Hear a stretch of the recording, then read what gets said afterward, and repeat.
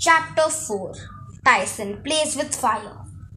Mythologically speaking, if there's anything I hate worse than trios of old ladies, it's bulls. Last summer, I fought the Minotaur on top of Half-Blood Hill. This time, what I saw up there was even worse. 2 bulls. And not just any regular bulls. Bronze ones, the size of elephants. And if even that wasn't bad enough, naturally, they had to breathe fire too. As soon as we exited the taxi, the Grey sisters peeled out, heading back towards New York, where life was safer. They didn't even wait for their extra 3 drachma payment. They just left us on the side of the road. Annabeth with nothing but her backpack and knife, Tyson and me still in our burnt up tie-dye gym clothes. "Oh man," said Annabeth, looking at the battle raging on the hill. What worried me most weren't the bulls themselves, or the 10 heroes in full battle armor who were getting their bronze-plated booties whooped. What worried me was that the bulls were ranging all over the hill, even around the backside of the pine tree. That shouldn't have been possible. The camp's magic boundaries didn't allow monsters to cross past Thalia's tree, but the metal bulls were doing it anyway. One of the heroes shouted, "Border Patrol, to me!" A girl's voice, gruff and familiar. Border Patrol? I thought the camp didn't have a border patrol. "It's Clarice," Annabeth said. "Come on, we have to help." Normally, rushing to Clarice's aid wouldn't have been high on my to-do list. She was one of the biggest bullies at camp. The first time we'd met, she tried to introduce my head to a toilet. She was also a daughter of Eris, and I had a serious disagreement with her father last summer. So now the god of war and all his children basically hated my guts. Still, she was in trouble. Her fellow warriors were scattering, running in panic as the bulls charged. The grass was burning in huge swaths around the pine tree. One hero screamed and waved his arms as he ran in circles, the horsehair plume on his helmet blazing like a fiery mohawk. Clarice's own armor was charred. She was fighting with a broken spear shaft, the other end embedded uselessly in the metal joint of one bull's shoulder. I uncapped my ballpoint pen. It shimmered, growing longer and heavier until I held the bronze sword, Anaklusmos, in my hands. "Tyson, stay here. I don't want you taking any more chances." "No," Annabeth said. "We need him." I stared at her. "He's mortal. He got lucky with the dodgeballs, but he can't." "Percy, do you know what those are?" "The Colchis bulls, made by Hephaestus himself. We can't fight them without Media's sunscreen SPF 50,000. We'll get burned to crisp." "Media's what?" Annabeth rummaged through her backpack and cursed. I had a jar of tropical coconut scent sitting on my nightstand at home. Why didn't I bring it? I'd learned a long time ago not to question Annabeth too much. It just made me more confused. "Look, I don't know what you're talking about, but I'm not gonna let Tyson get fried." "Percy!" "Tyson, stay back." I raised my sword. "I'm going in." Tyson tried to protest, but I was already running up the hill towards Clarice, who was yelling at her patrol, trying to get them into phalanx formation. It was a good idea. The few who were listening lined up, shoulder to shoulder, locking their shields to form an ox hide and bronze wall. their spears bristling over the top like porcupine quills. Unfortunately, Clarice could only muster 6 stampers. The other 4 were still running around with their helmets on fire. Annabeth ran towards them, trying to help.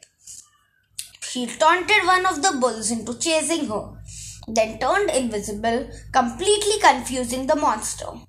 The other bull charged Clarice's line. I was halfway up the hill, not close enough to help. Clarice hadn't even seen me yet. The bull moved quickly. Its metal hide gleamed in the sun. It had fist-sized rubies for eyes and horns of polished silver. When it opened its hinged mouth, a column of white-hot flame blasted out. "Hold the line," Clarice ordered her warriors. Whatever else you could say about Clarice, she was brave. She was a big girl with cruel eyes like her father's.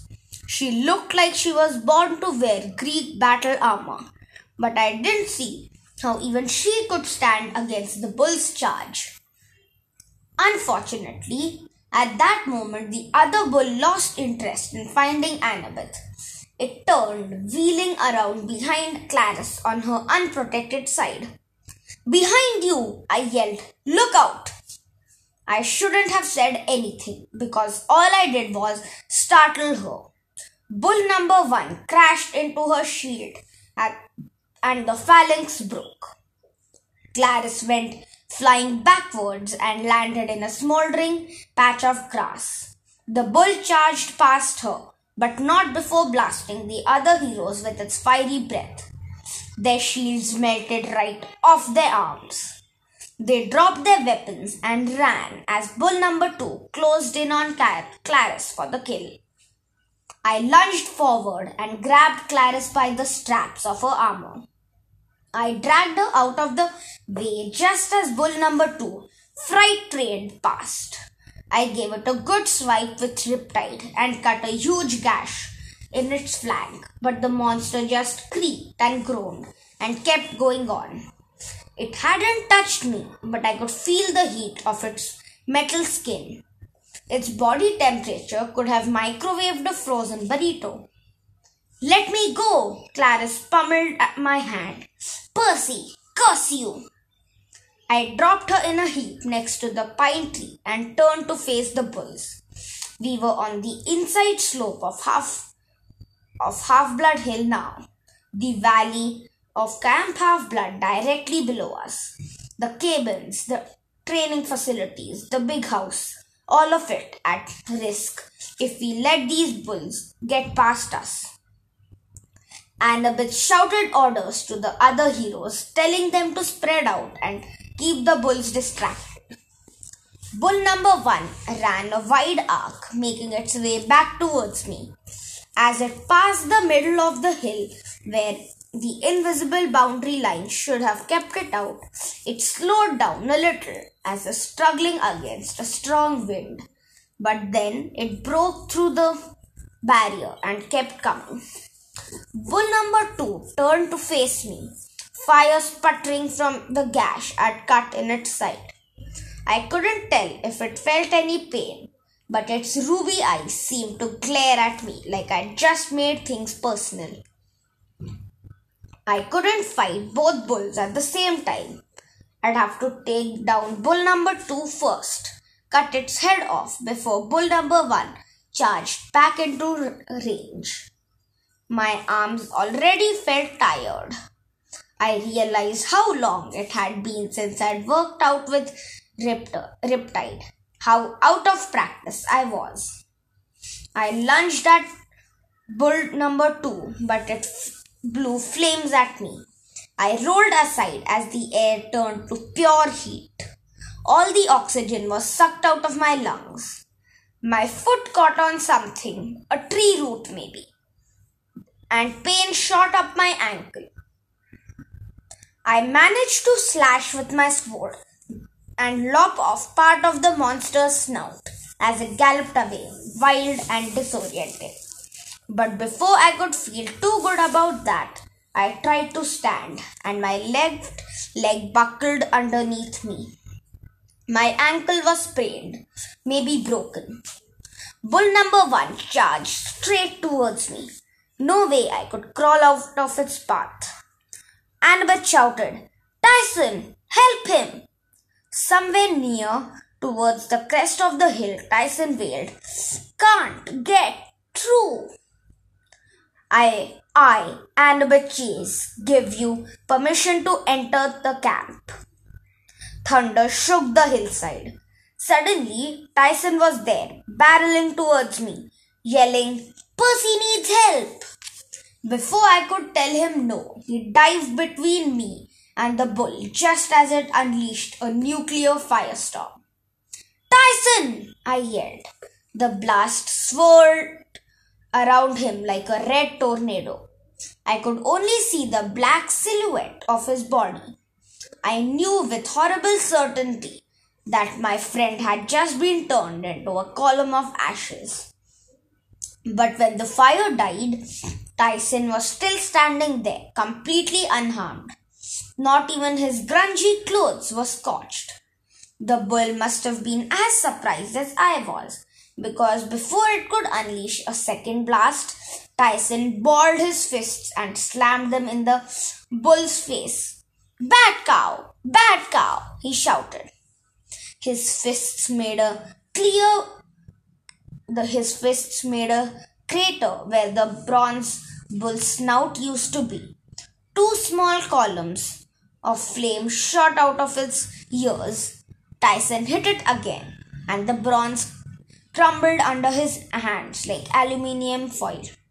The bull's face now looked like a sock puppet pulled inside out. "Down!" Tyson yelled. The bull staggered and fell on its back. Its legs moved feebly in the air, steam coming out of its ruined head in odd places. Annabeth ran over to check on me. My ankle felt like it was filled with acid, but she gave me some Olympian nectar to drink from her canteen, and I immediately started to feel better. There was a burning smell that I later learned was me. The hair on my arms had been completely singed off. "The other bull?" I asked. Annabeth pointed down the hill. Clarice had taken care of bad cow number 2. She'd impaled it through the back leg with a celestial bronze spear. Now its snout half gone and a huge gash in its side, it was trying to run in slow motion, going in circles like some kind of merry-go-round animal. Clarice pulled off her helmet and marched towards us. A strand of her stringy brown hair was smoldering, but she didn't seem to notice. "You ruin everything," she yelled at me. I had it under control. I was too stunned to answer. Annabeth grumbled, "Good to see you too, Clarice." "Ugh!" Clarice screamed. "Don't ever try to save me again." "Clarice," Annabeth said, "you've got wounded campers." That sobered her up. Even Clarice cared about the soldiers under her command. "I'll be back," she growled, then trudged off to assess the damage. I stared at Tyson. "You didn't die." Tyson looked down like he was embarrassed. "I'm sorry. I came to help. Disobeyed you." "My fault," Annabeth said. "I had no choice. I had to let Tyson cross the boundary line to save you. Otherwise, you would have died." "Let him cross the boundary line?" I asked. "But..." "Percy," she said, "have you ever looked at Tyson closely? I mean, in the face? Ignore the mist and really look at him. The mist makes humans see only what their brains can process. I knew it could fool demigods too, but..."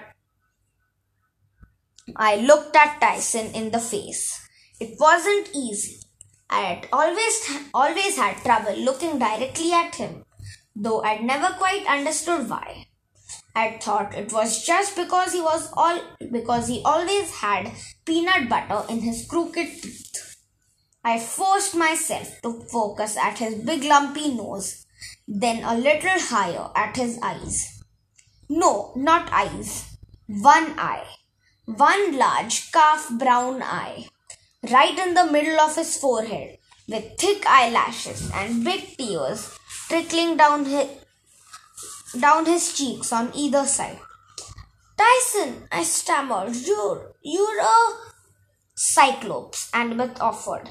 A baby by the looks of him. Probably why he couldn't get past the boundary line as easily as the bulls. Tyson's one of the homeless orphans. One of the what? They're in almost all the big cities, Annabeth said distastefully.